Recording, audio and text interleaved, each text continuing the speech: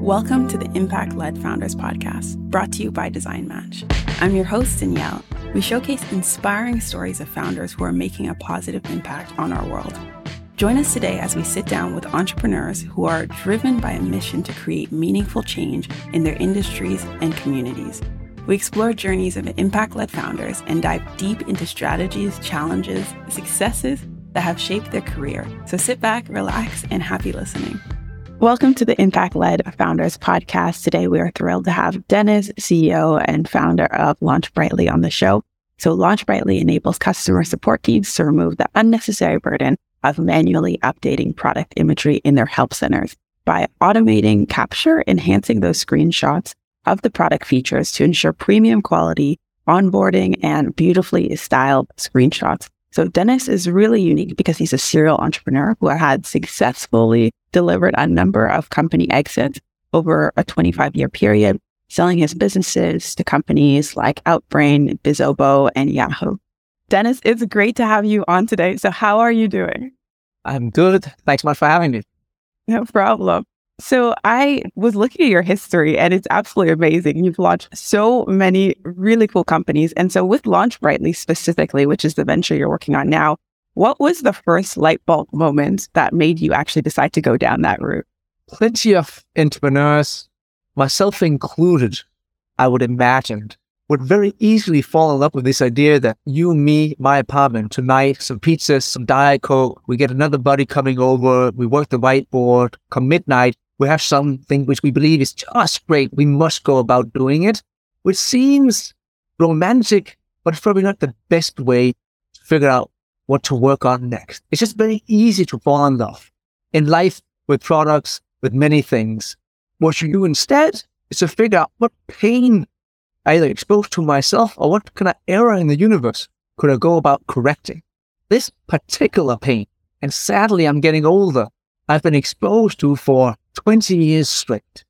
Day in, day out, week in, week out. You make some good product, you're super fucking proud, you want to tell the world, you tell the world, surely in words, but if you sell some of it, you'll end up with some customers, they need some support, you write a help center, and you have some imagery. Those images, product screenshots, it's really just a chore. And many times, certainly in the beginning, it ends up with the founder. As in, I'll go into some demo account, I'll find the page, I'll find the element, I'll do a little bit of the expect element, I'll remove some things, I'll add some other things, cheat a little bit, do the screenshot, drag it to my desktop, add a little bit of glitter. Once there's enough glitter to the point where I like it, open up my Zendesk, go into Calm, find the article, and drag it in. It's not rocket science, but it's just something where if I've done it yesterday and I blink, look away, have another Diet Coke, well, engineering velocity suggests the product changed. And especially in this day and age, where everybody's got max engineering velocity, as in the most junior engineer can push something to production today because the whole thing is so well built, that whole process, that, well, it doesn't change every quarter. It changes 17 times a week. Sometimes just little details, right? So that was just something which I took note of in my little kind of list of hate on my phone, to the point where, you know what, I should go work on that. As in, if I could turn that from a human task into a machine one and go from a few select 100 images in your help center to not infinite, but thousands of images. Kind of like, hey, what if every single element in your product, in every single mode, light mode, dark mode, desktop, tablet, mobile, Spanish, German, all just ran at midnight, and he's going to have this repository of splendid images. I thought, you know what? Nobody's going to do it, so I'll do it. I'm probably going to die on it, like most startups, and that's okay, but I'm going to go work on it. So brought the band back together in November got the first kind of few extra engineers in to kind of help out. Now we're going to have 5 guys, girls in that basement, cranking along. Come in this month, we'll have the first kind of MVP. And once we have that out, I'll take the show to San Diego, present it at a conference during the early summer, get the first kind of beta users, and off to the races. That's incredible. And I definitely have felt the struggle of outdated product images as a consumer. Look, and people don't do it out of ill will. As in, I do want you to see the most perfect version of what we have. It's just that I can't sit every single afternoon and chewing those images. I just have to accept that there's some old article with some rotten image that I have to kind of replace at some point if somebody complains just enough. And that's that. We surely go in on new feature launches and kind of craft the collateral for the 2 articles. The 100 others one we actually don't touch. So it is something for where we don't have to sell the pain. People immediately agree. We can figure out whether our solution will be good enough. That's not the point. The pain itself, anybody who's done anything where they ended up managing that help center in some capacity, immediately says, yeah, no, I know Dennis. Let me show you my laptop. I got 3 fucking screenshots on my desktop as we speak from yesterday. So they just immediately get it. I think it's more whether we can automate the process so that the initial setup is seamless. I said, how do I point these out? How do I tell you in an easy way what I want done with them? I said, I do want some things removed. I do want to take a few actions so they can see our sexy kind of autocomplete or sexy little search or filter or segments. I do want to add some annotations like a little square box, a little arrow, step 1, 2, 3. I do at the end want to do a little bit of a Apple-esque setup. So can you round the corners, add some drop shadows, add a kind of logo in the corner, kind of just make it nice so they're all the same. Hey, could you log into my Zendesk and kind of just sync the whole thing? There's going to be a little bit of work on making sure that we deliver on promise. But the idea, at least, people are sold on. So we are, marching ahead. Definitely. And I love your approach to problem solving. And I think working with so many founders and talking with so many founders at very early stages, there are definitely that 2 kinds of founders one who's like, this idea is going to be the best in the world, but they're not quite sure if it's a real pain yet. And then the ones who have been in that industry and know their industry very well, like you have with your past 6 ventures, and see the pain very clearly. It's not always possible. And there's surely many pains where you don't have an intimate relationship, but you can empathize and still go remove it. But if you're somehow intimately related to the pain yourself, intuitively when things are true or false. I said, no, I know I might be the only person in the universe who has this pain. That seems not likely. I said, there must be other people who look like me, who hates this as much as I do. I just need to find them. So I really like if somehow you can end up working on one of your own pains, and plenty of people recommend that. But it's a blessing when it happens. Yeah, definitely. We definitely had that experience at Design Match. Danielle hiring a designer is so challenging, and then finally solving that pain. Oh, we could go on that. I remember 3 ventures ago, I had to hire a designer. I got a CS degree, so I'm not a designer. I would like to believe just enough taste to not hire a Muppet. Not enough skill to make sure I get the best one. Just don't go wrong. Ended up with Paul, who I just got married to and brought along for everything since that. He now works somewhere else.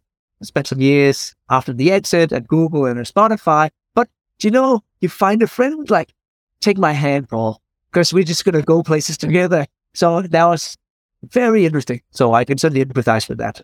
And I can only see how hard it must be for people for where you just design handicapped. And I'm not saying that in any negative sense. I've got plenty of handicaps.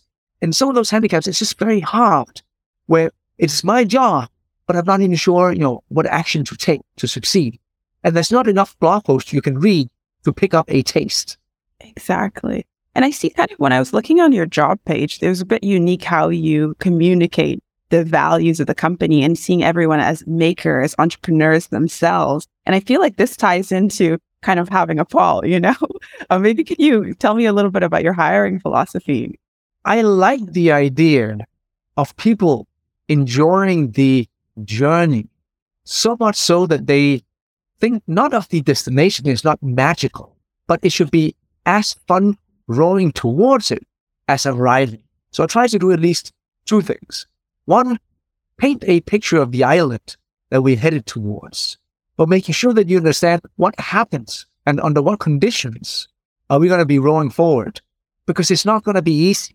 And I try not to shy away from suggesting that we're probably going to get halfway there and drown, and it's going to be lonely, it's going to be dark, and it's not going to be as sexy as TechCrunch suggested. So you should have that in mind before you kind of get on board. And in that kind of set of values, which is never easy. We at least try to describe, even if not successful, a picture of who we are. Because if you don't like who we are or how we kind of think about things or how we want to go about it, that doesn't mean that we are absolutely right and you're wrong. That might just be the opposite. It just means that that's how we want to do it. And you should be as excited. So on that, we've written out these, it's almost like 5 verses on what we think you should imagine is about to happen. And they work very well. If anything, and this might sound crazy, in our last venture, we did something very similar. We called it a pledge at that point. Today, we call it Who We Are. It's the same kind of poem-like setup. We actually positively forced people to sign it. I remember my counsel looking at me like I was a complete idiot. Dennis, this is not a legal document. How old are you? What are you doing? This is why you contract us. Don't do that. That's not right. I then tried to explain to him, well, do you think people are here because of the text in the offer letter and in the PIA? They actually don't care. I actually don't even think they read it. Those who read it, I'm actually making sure they fully understand it. What they do understand is that I promised to pay them in dollars every kind of 2 weeks, and I should try to do that. So they're not here for that. So now that we agree on them not being here for the offer letter, why are they here? Probably because of this other document. And this other document, if that is why they're here, they probably should sign it. If they do sign it, there's something with ink on paper where, well, this is real. I put my name on it. It doesn't mean that you're going to get sued or you not being uncomfortable in the dark together with Dennis. It means that you committed to it. I remember, sorry for ranting on here, like 4 ventures ago, nobody should do this. We were too young, too stupid, still trying to figure out how to build a good culture. Here we had, for new makers that arrived, it was stupid, but we did it anyway. So I can talk about it now. We're not going to do it again. But back where remote was not really a setting, everybody turned up in the office, right? It's not really that many moons ago that turned into an option, right? So there was a time where if you got a job, there was an address attached to it. If there was not an address, you don't have a job. So it was that simple. So you would arrive on address and there will be 2 kind of piles on your table and unassembled desktop PC, like memory, chip, motherboard, cables, and what have you. And there will be a printed out error in the application, as in the application we were engineering. Your job now, before you can go home on your first day, is to assemble this computer, install the whole thing, download the code base, understand it to the degree where you can understand the error, fix the error, and push it to production. Once you've done that, you can leave. We had people who died on that. It was too dramatic. Like it was, so for some, it was like a 20-hour endeavor on their first day. Like come in early, you leave at midnight. Who had assembled a computer even at that point, some years back? Sure, I did it like 20 years ago, but nobody really does that unless you're a hardcore gamer in this day and age.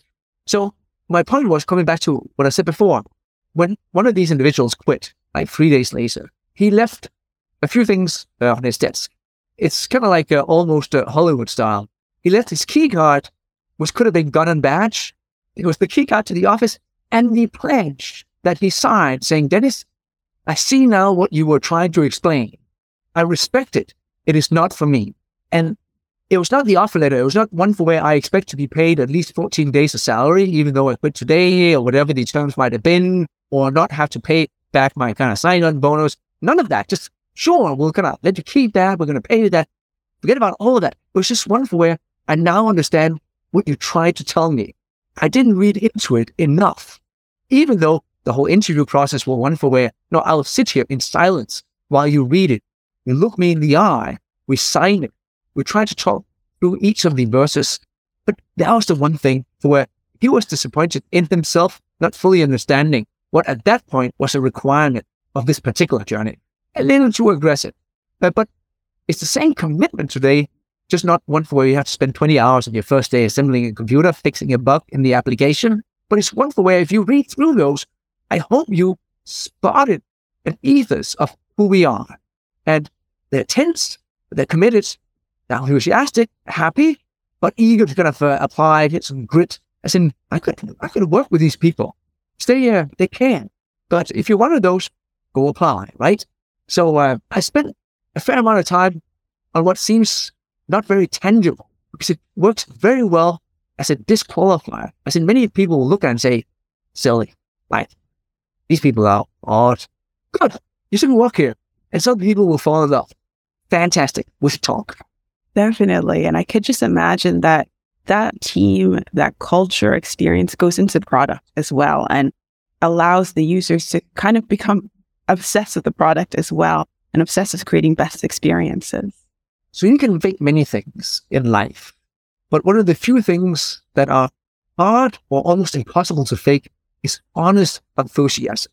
You actually have to be really good at sales or interviewing candidates or many other things for where there's surely a good and great process you can go apply and try to adopt it, surely. But on sheer enthusiasm, you can get very far. And I like that. If you are not enthusiastic, like visibly enthusiastic about making product features, and that sounds like, Dennis, don't put those two words together, right? That sounds stupid. No, as in, if you don't think, this is just one of those little puzzles in the universe where I think I can go correct it. And that alone is exciting. And it's a little bit dangerous. And you know what? That's why we're kind of excited about it.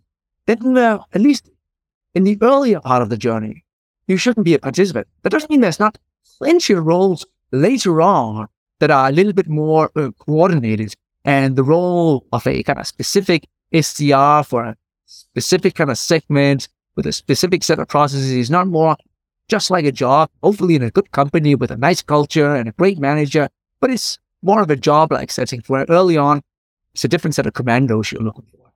Have you always been inclined towards entrepreneurship, like from the start of your career? It wasn't, funny enough, my initial plan, but I ended up, I think by chance, perhaps not. It's the whole kind of nature versus nurture thing. So my dad, my uncles, my cousins, all entrepreneurs in some capacity. And all I wanted was just to get my CS degree and go work for IBM. I said, I've seen plenty of 6-day work weeks, home at 10, fall asleep in front of the telly from my dad to know, that's not for me. I'm going to go home at 4 and have my kind of 6-7 weeks vacation from Scandinavia and be happy. And somehow I ended up doing a venture right out of college. And here we are, 26 years later, working on my 6th venture. And it's all I've done. I never had a job. I never applied for a job. I've only done my own ventures. And surely, post-exit, been in corporate settings, but under that kind of umbrella of that being the acquired founder, and you kind of have a free PhD on the product because you're the one who knows the most about it, entering every meeting as the expert. So it wasn't really the plan, but somehow that's how it played out. I'm very happy about it. We had someone on the podcast who was talking about their home life and kind of the access to books when they were kids and access also to entrepreneurial parents and kind of how that shaped them as an entrepreneur. And I actually saw you post something about it on your Twitter. And so I was wondering if you feel like there was, even though this wasn't your plan, kind of like something that was implanted in you a little bit. Coming back to the nature versus nurture part for where I can't remember a particular moment or evening for where me and my dad talked about what entrepreneurship is all about. I can't even remember him using a word that rhymes with that. Like, it wasn't he just ran a business. It wasn't a startup or anything like that. But we didn't talk about it.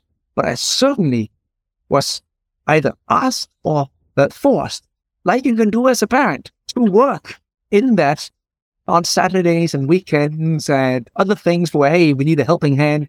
That is you.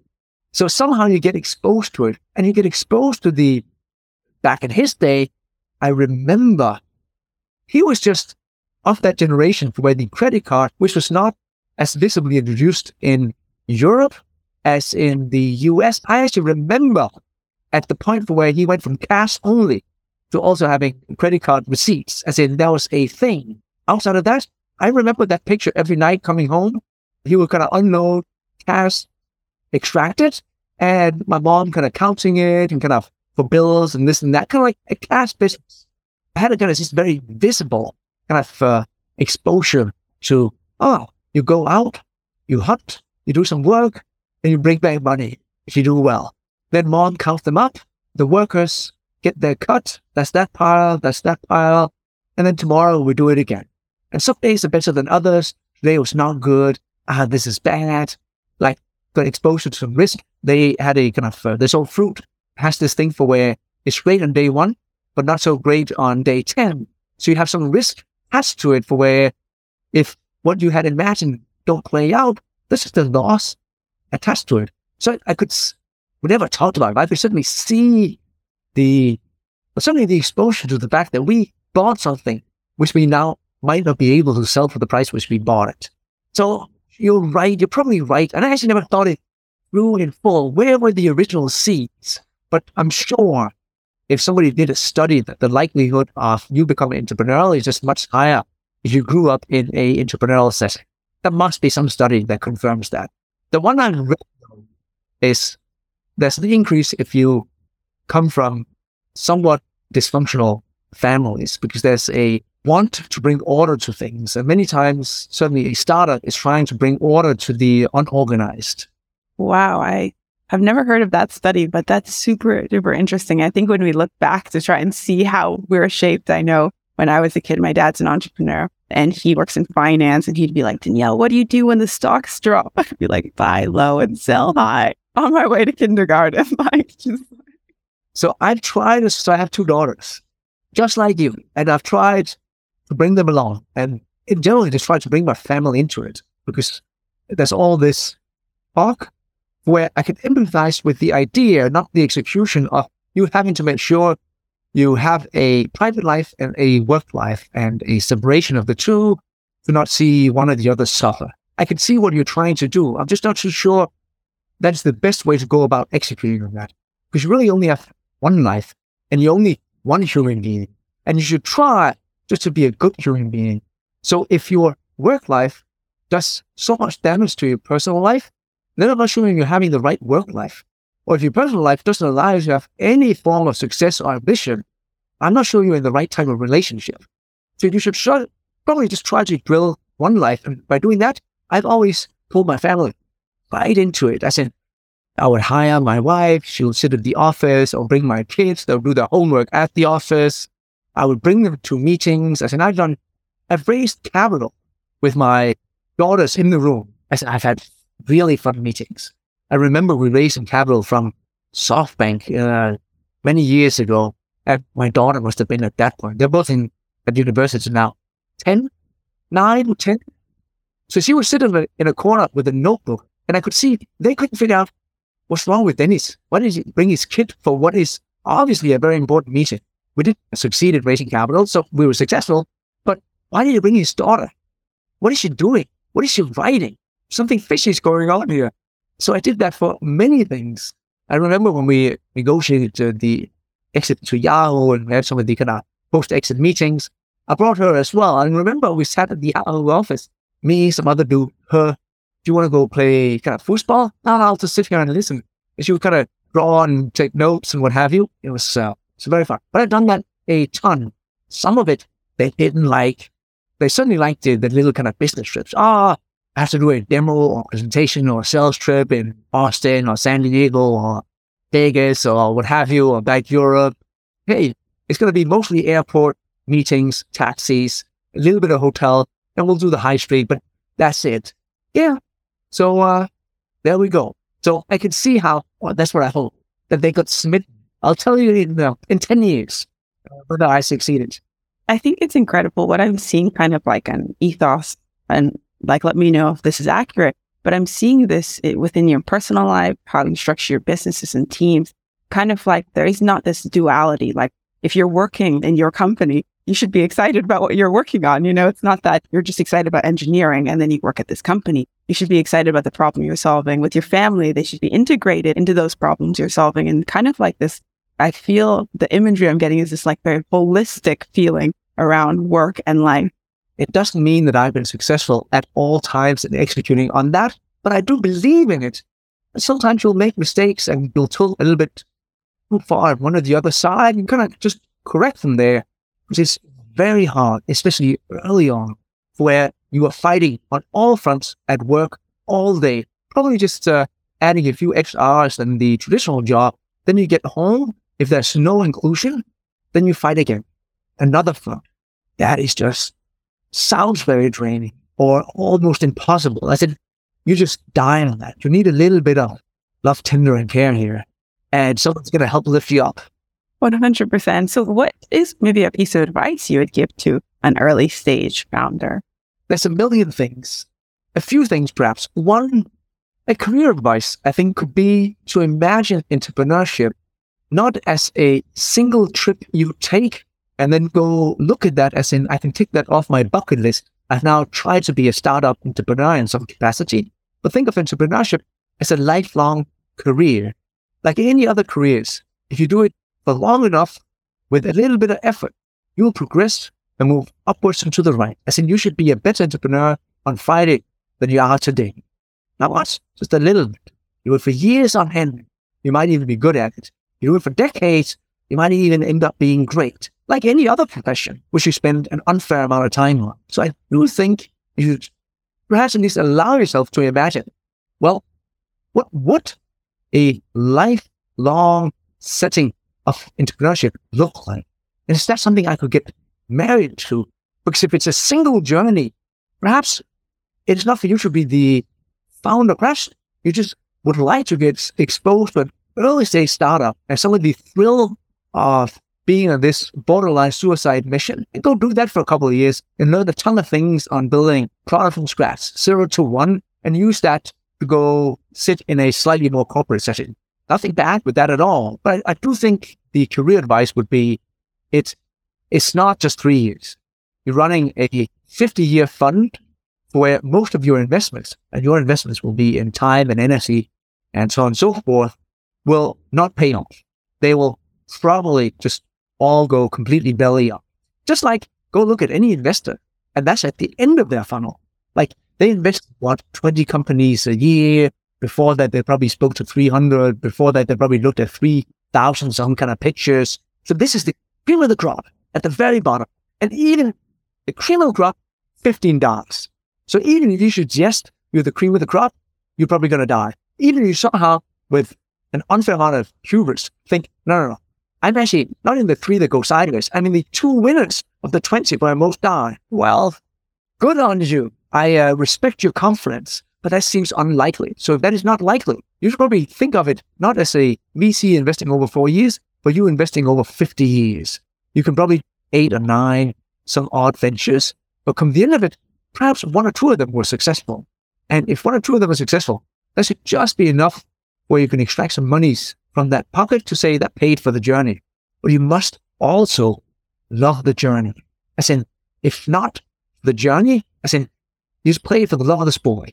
Anybody who does anything great in sport, if you want to use that as an analogy, probably did it for the love of the sport, not for the trophies. As in, it's not, all I wanted was just a gold medal at the Olympics. Okay, that seems like the wrong mission to be on. It should probably be because you love just doing A, B, or C. That would be my one advice. The second advice would be, if somehow, very early on, you have enough luck, skill, talent, timing, to stumble into something that smells a little bit like an exit, even half an exit, or even just a slice of an exit, take it. Any VC would immediately say, don't do what Dennis said. But if you take it, would you get at least 2 things? One, you get a few monies in your pocket. Doesn't even have to be much. Just a few monies in your pocket that buys you a little bit of freedom, not stress, which is great. Because that means you can now get started on your 50-year fund. So you get what's called this kind of magical entrepreneurial exit card. If you have one of those, very few have it. You can walk that around town because it's really a key. It opens any door to talk about new ideas, pitch investors, to get co-founders, to hire people. This key unlocks a ton of things because it almost doesn't exist. Most people haven't seen it. They heard about it. They read about it on TechCrunch or elsewhere, but they haven't seen it. So if you can somehow see that materialize on some small, tiny, in the grand scheme of things, for other people insignificant, but for you grand, mini exit, take it. They'll say, but Dennis, and I'm saying this with the utmost respect because some people say, but Dennis, that's a staggering amount of money. Let's say you have an exit for, we'll pick an amount here. Just could be any other number. Doesn't matter. I'm not suggesting anything. So $1.7 million, $500K, $8 million, like something for where that is almost by definition a failure if you had institutional investors. As in, they don't care. They actually rather you triple your risk and go tits up because at least there was a chance it could turn into something bigger. So that means they are uninterested. For you though, you founders, you worked on it for, enough years, so it's kind of long-term gains, pay a little bit of tax, not much. Like you go now free for where, well, I cut down my own personal burn. I could sit here in this room for the next 6-7 years, just kind of fooling around on stuff I think could be nice to solve. Like, just take it. So yeah, those will be two kind of strong recommendations. One, I think you can execute on just by choice, lifelong career in entrepreneurship.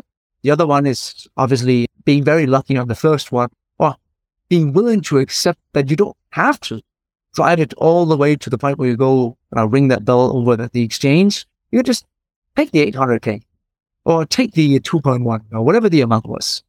Wow, that's brilliant advice and really unorthodox, I think, to hear that. Even other founders will say, you so rarely get to something that resembles product market fit. So whenever you see something that just rhymes with it, where somebody made you an offer, it's probably because you suggested. It is rare to sell the raw IP and you didn't kind of get the customer.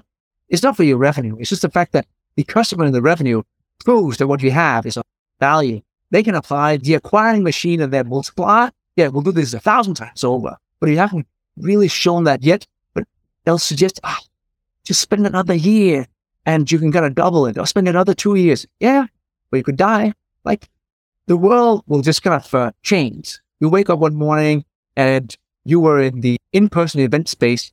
COVID arrives. We should have done that exit. Because now we're toast and you die. Or something else. Like, we've seen it 1,000 times, right? So yes, that's perhaps slightly unorthodox, but do it. I love it. And then the last question here, just outside of your work life, which I know is integrated into your home life, but what kind of activities do you like to do in your free time to kind of recharge, stay creative? Good question. Not this, but I'll tell you anyway. I actually just bought a foosball table for my living room. I somehow persuaded my wife to agree to that. So there's that, but let's leave that aside. I expect to become an expert in the next 5 months. I'll come pay you. Yeah, exactly. Here's one thing I've done. I see plenty of people who can set aside tens of minutes in the morning or elsewhere to go sit and meditate and be successful with it. I've not been able to recreate that. What I do though, which I think is probably in the same category, is that, where do you live, Danielle? Mexico. Okay, I live in Manhattan. So I live downtown on the southern tip, right on Wall Street. So I take the subway all the way up to the other end, which is about, 20, 25 kilometers. That's the kind of size of the island. And walk back. No podcast, no music, no phone, no nothing, no agenda. Just something for where you do a little kind of 4.5, 3 hour trek through the city. Then I'll cross the park. We'll take one avenue. I'll take another one. And what it does for me, and there'll be other versions of this, but you'll just create your own version. But my version is one where during the week, you have all these kind of boxes you kind of pull out and the shelves are all kind of messy. Then I try to kind of just clean up a little bit. Like, okay, I need to put things into the kind of back into the right boxes, put them back into place. Ooh, here's a new thing. I'll add a new shelf, a new idea. Okay, should probably think about that. And just the whole trip for where don't stop and take notes. Just kind of have things be rearranged and ordered. Then I come back. It'll cost me 800 to 1,000 calories. I can get a free burger. Win-win. Sort of things out a little bit. And that's been my kind of go-to. And I've done that. I'd like to say I do it every weekend. That would be a lie. But let's say I do it every second or third weekend. Just long walk. That's incredible. I love that whole defragging process, just letting. That's exactly what it is. So anybody who had any memory or even seen the video on YouTube of defragging their magnetic discs back in the day, that was like hypnosis. I could start it and just sit. It was just such a nice feeling. Oh yeah, my disc is just perfect now, having defragged it. So it is exactly like that. I'll start to use that analogy instead. Awesome. Well, thank you so much for being on the podcast today. I could talk to you forever. I really love your energy and kind of what you're doing with your team. And if people want to find out more about you, where should they go? They should do two things. One, I'm everywhere on the internet under @Dennis Mortensen, from emails to social to what have you. And you'll see this face, so you'll be able to find me. I tend to be very open for input, critique, commentary, ideas, candidates. So feel free to kind of reach out. They should immediately go to LaunchBrightly.com. Imagine some pain they might have on their help center, they themselves and or somebody in their support org, and say, hey, go check this out. I think Dennis might be onto something. That would be lovely. Amazing. And all this will be in the show notes as well. Well, thank you so much, Dennis. And I hope you have a great rest of the day. Time well spent. Cheers. Thanks for tuning in to this episode of the Impact-Led Founders podcast brought to you by Design Match. To learn more about Design Match, visit designmatch.io. If you enjoyed the show, be sure to leave us a review and share this with your network. We love hearing from our listeners, and each review helps us share the impact that our guests are making in this world. Also, make sure you search Impact-Led Founders in Apple Podcasts, Spotify, and Google Podcasts, or anywhere else podcasts are found. Make sure you click and subscribe so you don't miss any future episodes. I'm your host, Danielle. Thanks so much for listening.